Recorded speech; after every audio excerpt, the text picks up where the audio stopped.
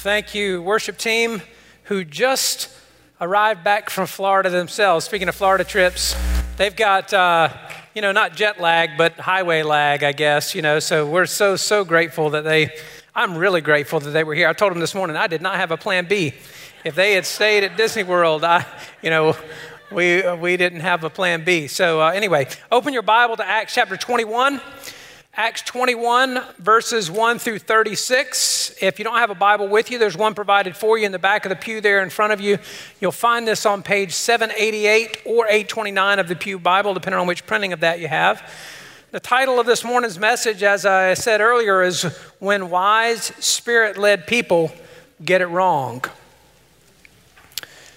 Some of us need to be reminded occasionally of the possibility that we might be wrong. And so let me just tell you, public service announcement, you might be wrong. It's liberating for somebody just to tell you that sometimes. But we're going to get right into the text in Acts 21. And so whether you're following along there in your Bible on your handheld device or up on the screen where the words should be posted, let's look there together now at Acts 21. And I'm going to ask you to stand in honor of the reading of God's word. Beginning at verse 1, I'm reading out of the English Standard Version. Hear the word of the Lord. And when he had parted from them and set sail, we came by a straight course to Kos, and the next day to Rhodes, and from there to Patara. And having found a ship crossing to Phoenicia, we went aboard and set sail. When we had come in sight of Cyprus, leaving it on the left, we sailed to Syria and landed at Tyre, for there the ship was to unload its cargo.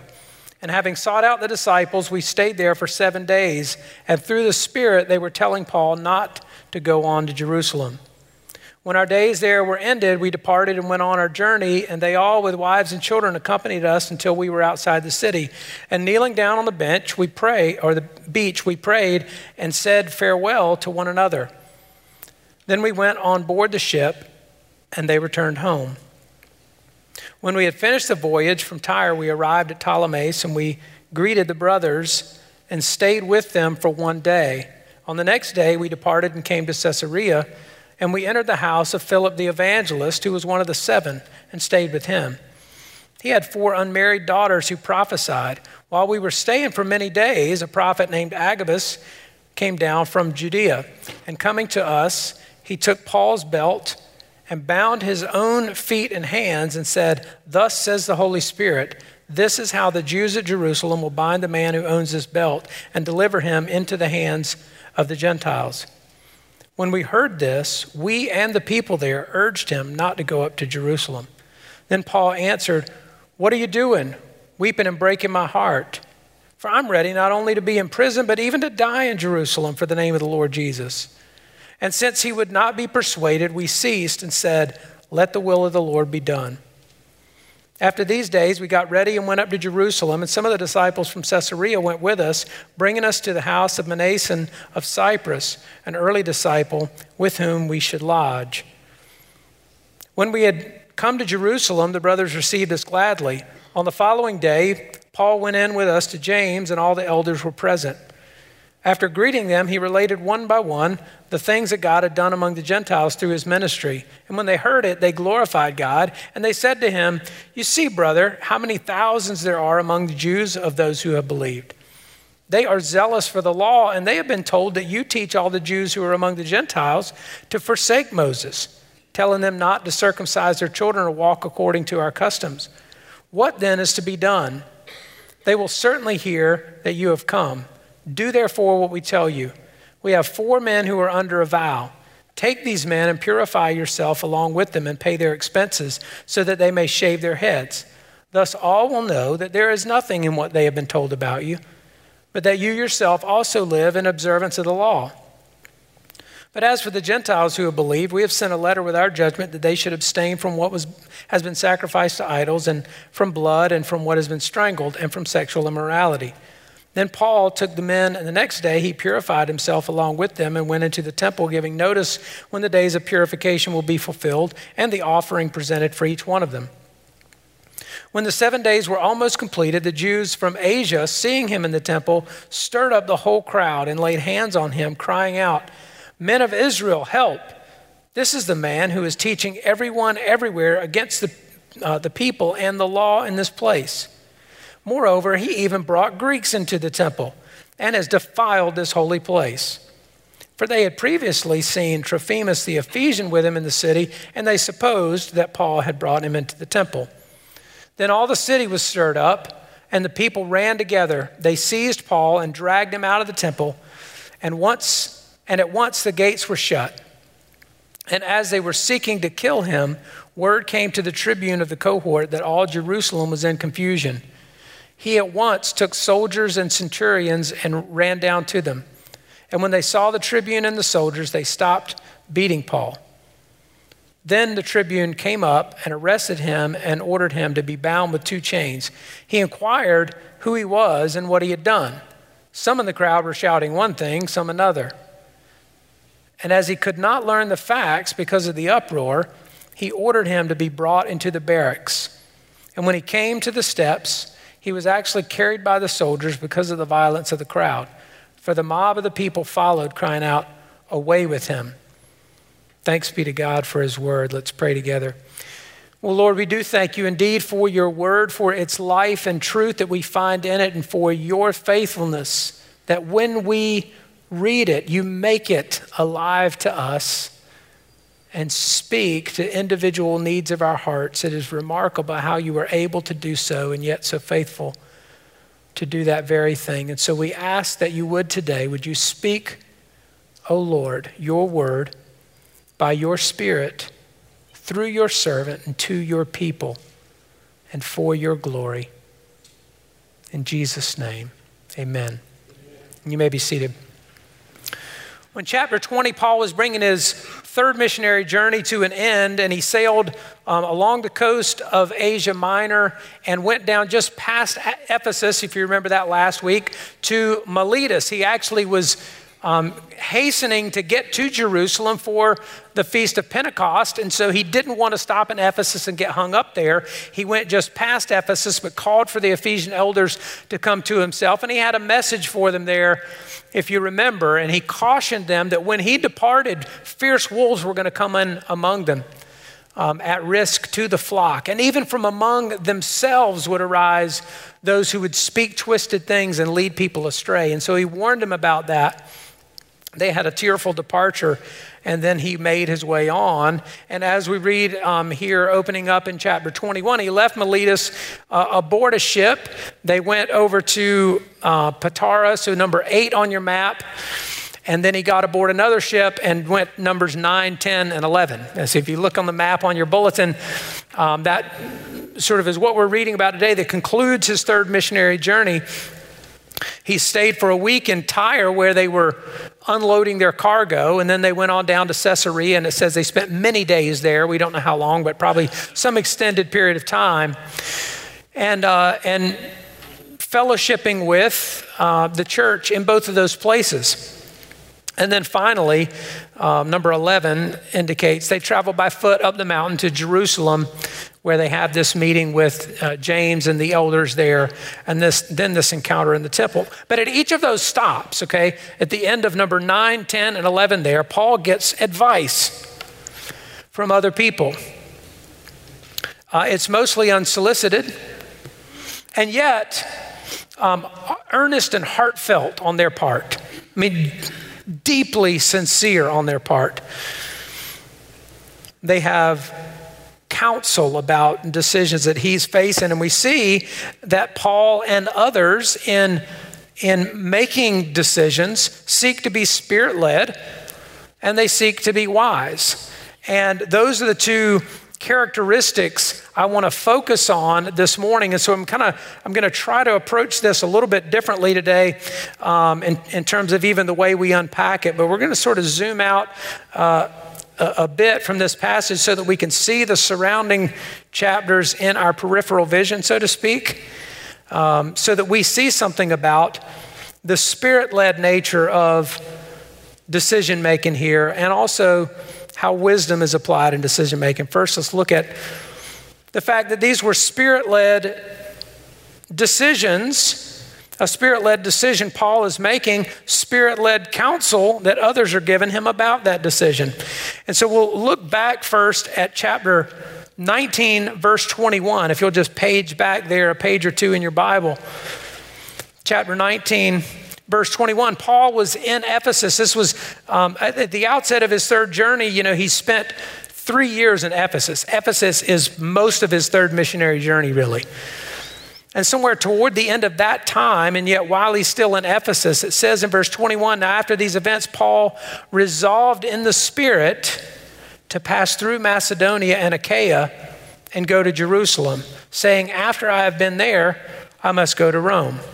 Way back there in Ephesus, he's resolved in his spirit. He's going to make this trip to Jerusalem, and then he hopes to go on to Rome. And then fast forward to chapter 20, where we were last week. And in his conversation with the Ephesian elders, we see in verses 22 and 23, he makes references again. He says, and now behold, I am going to Jerusalem, constrained by the Spirit, not knowing what will happen to me there, except that the Holy Spirit testifies to me in every city that imprisonment and afflictions await me. He's constrained by the Spirit to go to Jerusalem. He's resolved in his spirit to go to Jerusalem. And then we see what other believers that he encounters have to say about that same trip to Jerusalem. We just read in verse 4 of chapter 21 that when he was in Tyre for this week while the ship is unloading the cargo, he spent some time with the believers there. And it says in verse 24, having sought out the disciples, we stayed there for 7 days, and through the Spirit, they were telling Paul not to go to Jerusalem. And then down in verses 11 and 12 of this same chapter 21, it says that Agabus, the prophet, came down, took Paul's belt and bound his own hands and feet. And he said this, thus says the Holy Spirit, this is how the Jews at Jerusalem will bind the man who owns his belt and deliver him into the hands of the Gentiles. When we heard this, we and the people there urged him not to go up to Jerusalem. The we being Luke, the author of this book, and the other mission team, Paul's traveling companions, and the other believers in the church at Caesarea are urging Paul not to go to Jerusalem. Now, the summary of that then is a very rough paraphrase, is Paul is saying, I have heard from the Holy Spirit, and I must go to Jerusalem. And the other believers are saying, we have heard from the Holy Spirit, and you must not go to Jerusalem. You see the conflict. And there's actually a substantial amount of debate about this passage and how this should rightly be understood, even somewhat among New Testament scholars. Some people say Paul made a mistake by going to Jerusalem, that he shouldn't have gone. That even though he had plans to go to Jerusalem, he shouldn't have gone then. Even though he had desires to go to Rome, he didn't have to go as a prisoner. He shouldn't have gone. I disagree. And I think, frankly, the best reading of the text is that that's not the right way of understanding that. And I'm going to try to unpack that for a moment. But one of the things we want to understand is, in what's going on in verse 4 and then verses 11 and 12 among these other disciples. See, because Paul has had this conviction, right? For a long time, he's had this conviction, he's got to go to Jerusalem. And then he's going to see Rome after that. One of the indicators, or sort of one factor in good decision making, is if you have a conviction about something like that, a leading towards something that remains over a period of time. Even if you try to shake it and you can't shake it, that's a good indication you're sort of sniffing down the right trail, so to speak. And so Paul has had that for a long time. The others counseling him otherwise.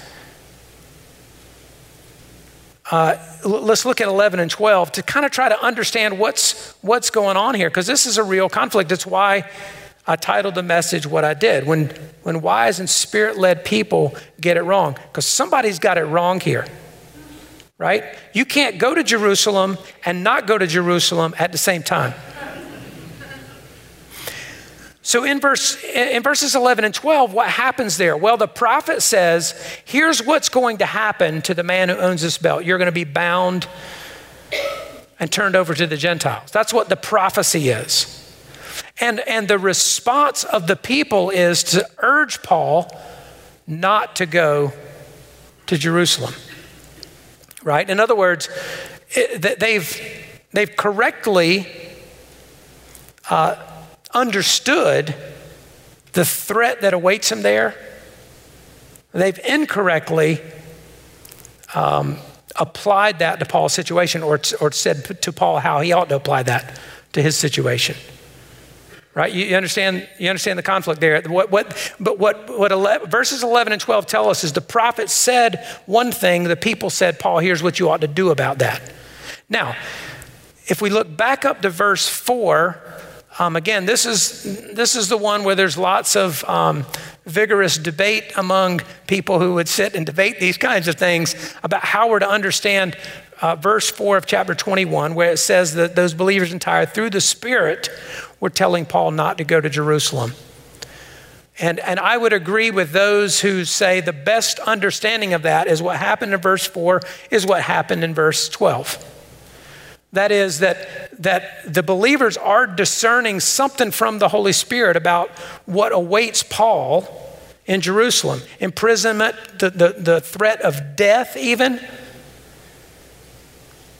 And so what comes out of their mouth is, don't go to Jerusalem. Through the Spirit, don't go to Jerusalem.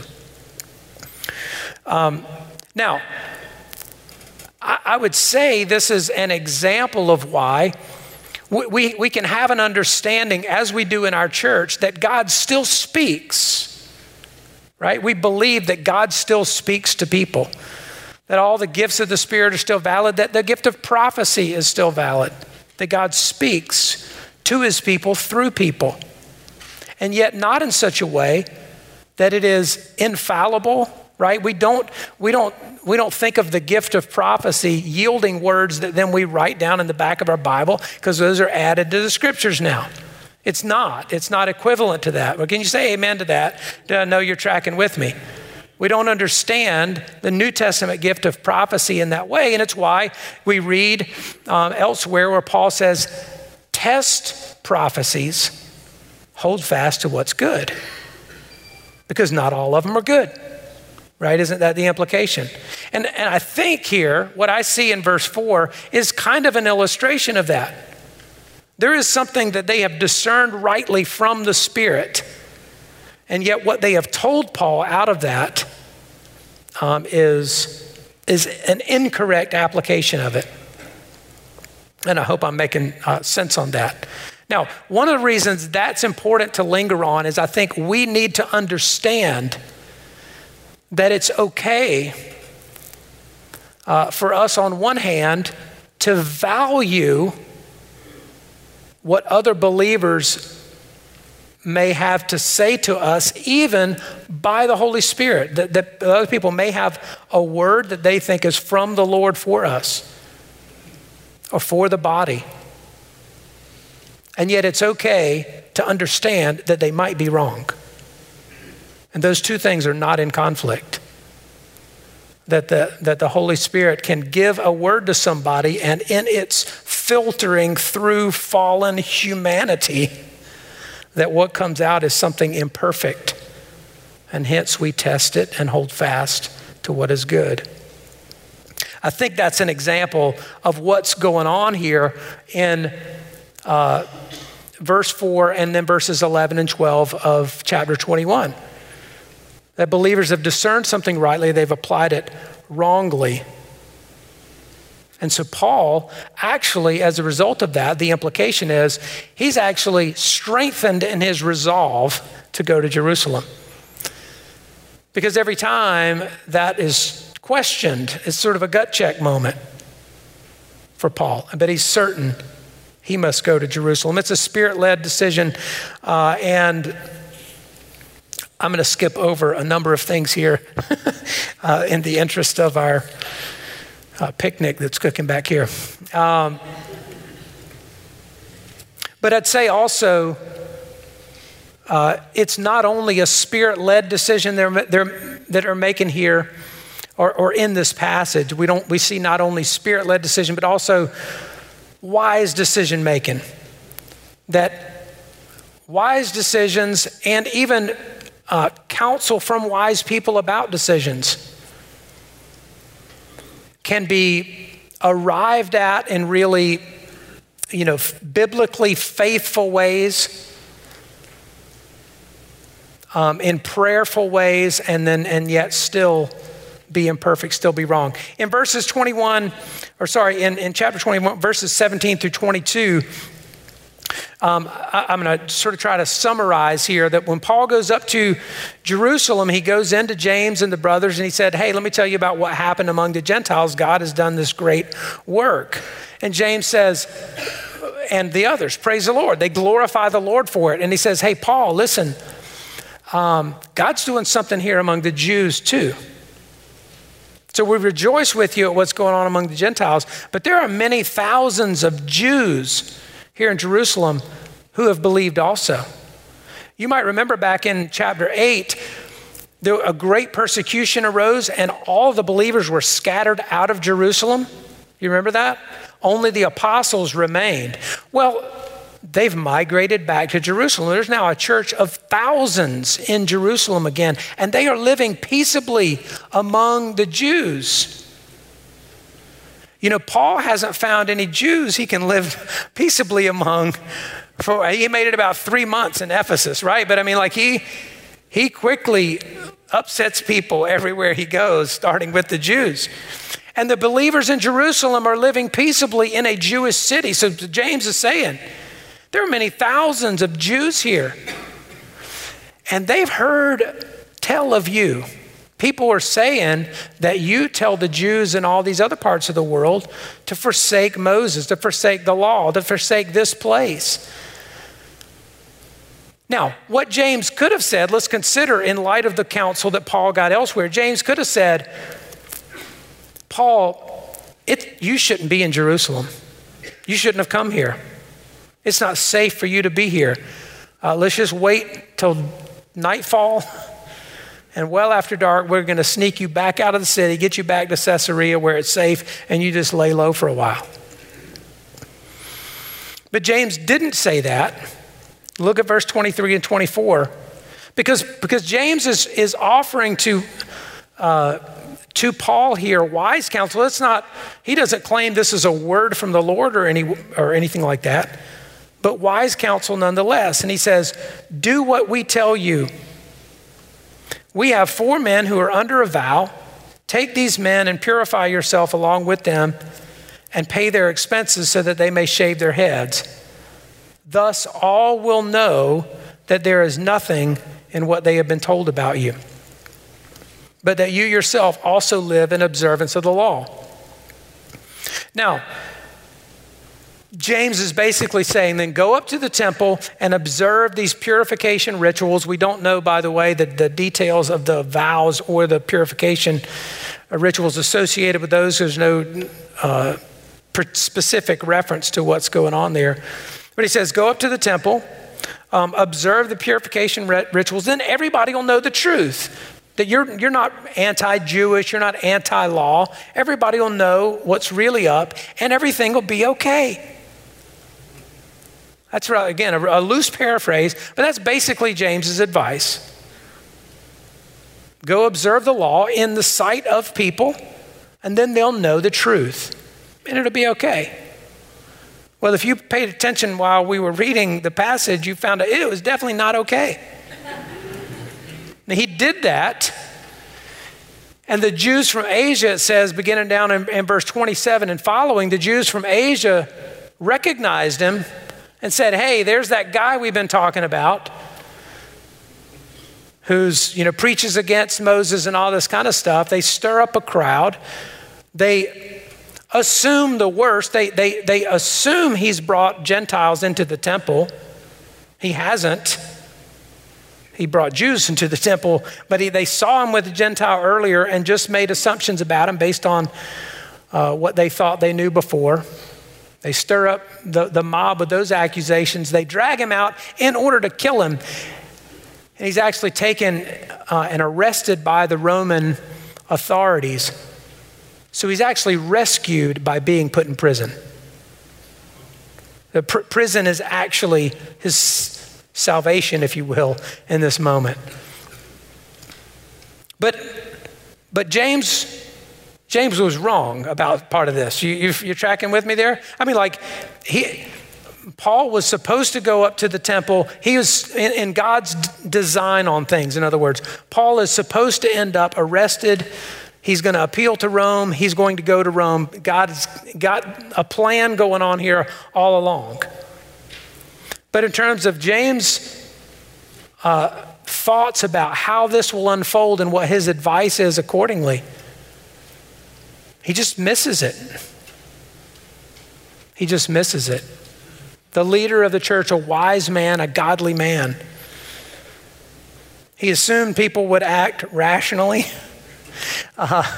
That just wasn't true. And James has a good read on what the sort of the temperature is, if you will, the climate in Jerusalem among the Jews there, because they're living peaceably among them. The X factor here is the Jews from Asia and these other Gentile places, and just how upset they are at Paul. He applies wisdom to the situation and still misses the mark. Now, just a quick sort of word or two of application as we close up here. But as believers, when we face important decisions, we want to decide in a way that's pleasing to the Lord, right? We want to do what's good and right and true. And there are some situations where that decision matters to God in a sense. In other words, God has something to say about the relationship we're about to get into, or the business we're going to open, or something like that.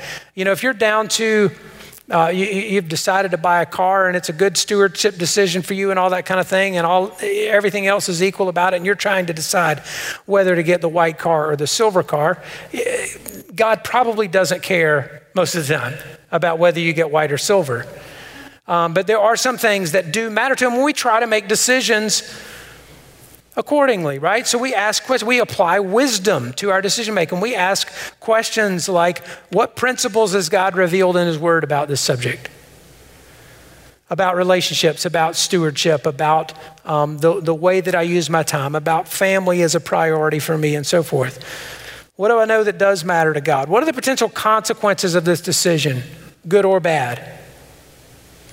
And how will those impact other people? Those are the kinds of questions we ask. And we may seek out wise counsel from other people who can reflect on those questions with us, or can raise other questions for us to help us think through that. And that, by the way, is more often than not a really good discipline to have, that you seek counsel from other people. As the proverb says, there's safety in a multitude of counselors. Paul's decision to go to Jerusalem, in spite of all the urging not to, should be for us an exception rather than a rule. I mean, more often than not, if you've got a big body of believers unified in their counsel toward you to do one thing that goes against your own thoughts about that, very often it is wise to listen to them. That's a good thing to do. Unless, like Paul, you are so firmly convinced that God has directed you where you're supposed to go that you can't be swayed otherwise. But we try to apply wisdom. We try to discern what's God's. How is God leading in this matter? So in our prayer time, in our communion with him, we might just be asking, Lord, how would you direct me here? What do you have to say to me? Is there anything you want to speak into the situation? I've often said, I describe my prayers about, decision, many kind of big decisions. I pray over decisions, not so much about them, in the sense that I know there are wisdom factors that are going to go into that decision as well. Like I can think through pros and cons, consequences, good and bad, and all these different things. But I'm praying over that and saying, Lord, I'm given opportunity for you to speak through another person, speak just through your word, by a quiet voice of your spirit to guide the process of making this decision or whatever. But we're inviting the Lord, in other words, that by his spirit to lead in that decision. That is good, normal practice for believers to want to do, to be both wise and to be spirit-led. Those are in harmony with each other, not in opposition to one another. And yet, even when we do, we may get it wrong. We may get it wrong. And what do we do then? We do what they did in verse 14, and we'll close on this thought. After they had urged him not to go to Jerusalem, he said, I'm ready not only to be in prison, but to die for the name of the Lord Jesus. And they said in verse 14, since he would not be persuaded, we ceased and said, let the will of the Lord be done. You'll notice, of course, that letting the will of the Lord be done didn't mean doing nothing, right? It didn't mean just being completely passive about it. They didn't take the position, we're just going to let go and let God here. They urged him. They tried to persuade him not to go to Jerusalem. They reasoned and tried to reason with him. But then they said, let the will of the Lord be done. And there, listen, beloved, because I know there are some sitting here right now facing major decisions, or at least it's major to you. And you've thought at it from every direction. Prayed through it, you've talked yourself in circles about it until you're just weary and still don't know what to do and afraid of getting it wrong. And what you need to know is that even if you get it wrong, there is rest to be found in the Lord and his sovereignty over the situation. We can rest and just say in our own hearts, let the will of the Lord be done. And we need to understand, as spirit-filled people who prize being led by the Spirit, who affirm receiving words from the Spirit even through other people, that those two can still be wrong, and that's okay. And God is big enough to govern over even our mistakes, even our misunderstandings and our missteps. And, if that weren't true, I probably wouldn't be here right now. I'd probably be under a bed somewhere afraid to come out if the Lord wasn't big enough to oversee my failures and foibles and yours too. Let's pray together. Well, Father, we do thank you for your faithfulness. We thank you, Lord, for this word of encouragement to us, Lord, that you are governing over our affairs, even through our decision-making processes, even through our conversations with other people, through the circumstances that guide and direct us or hinder us in all kinds of other ways. Lord, you are governing over all of that to accomplish your will. Would you just captivate our hearts to desire your will and your glory above all things? And Lord, we know then that even when we see imperfectly how to walk that out, you are willing and able and faithful to superintend and to sovereignly guide it anyway. Lord, would you do so in the lives of people who need that assurance and need your direction. In Jesus' name, amen.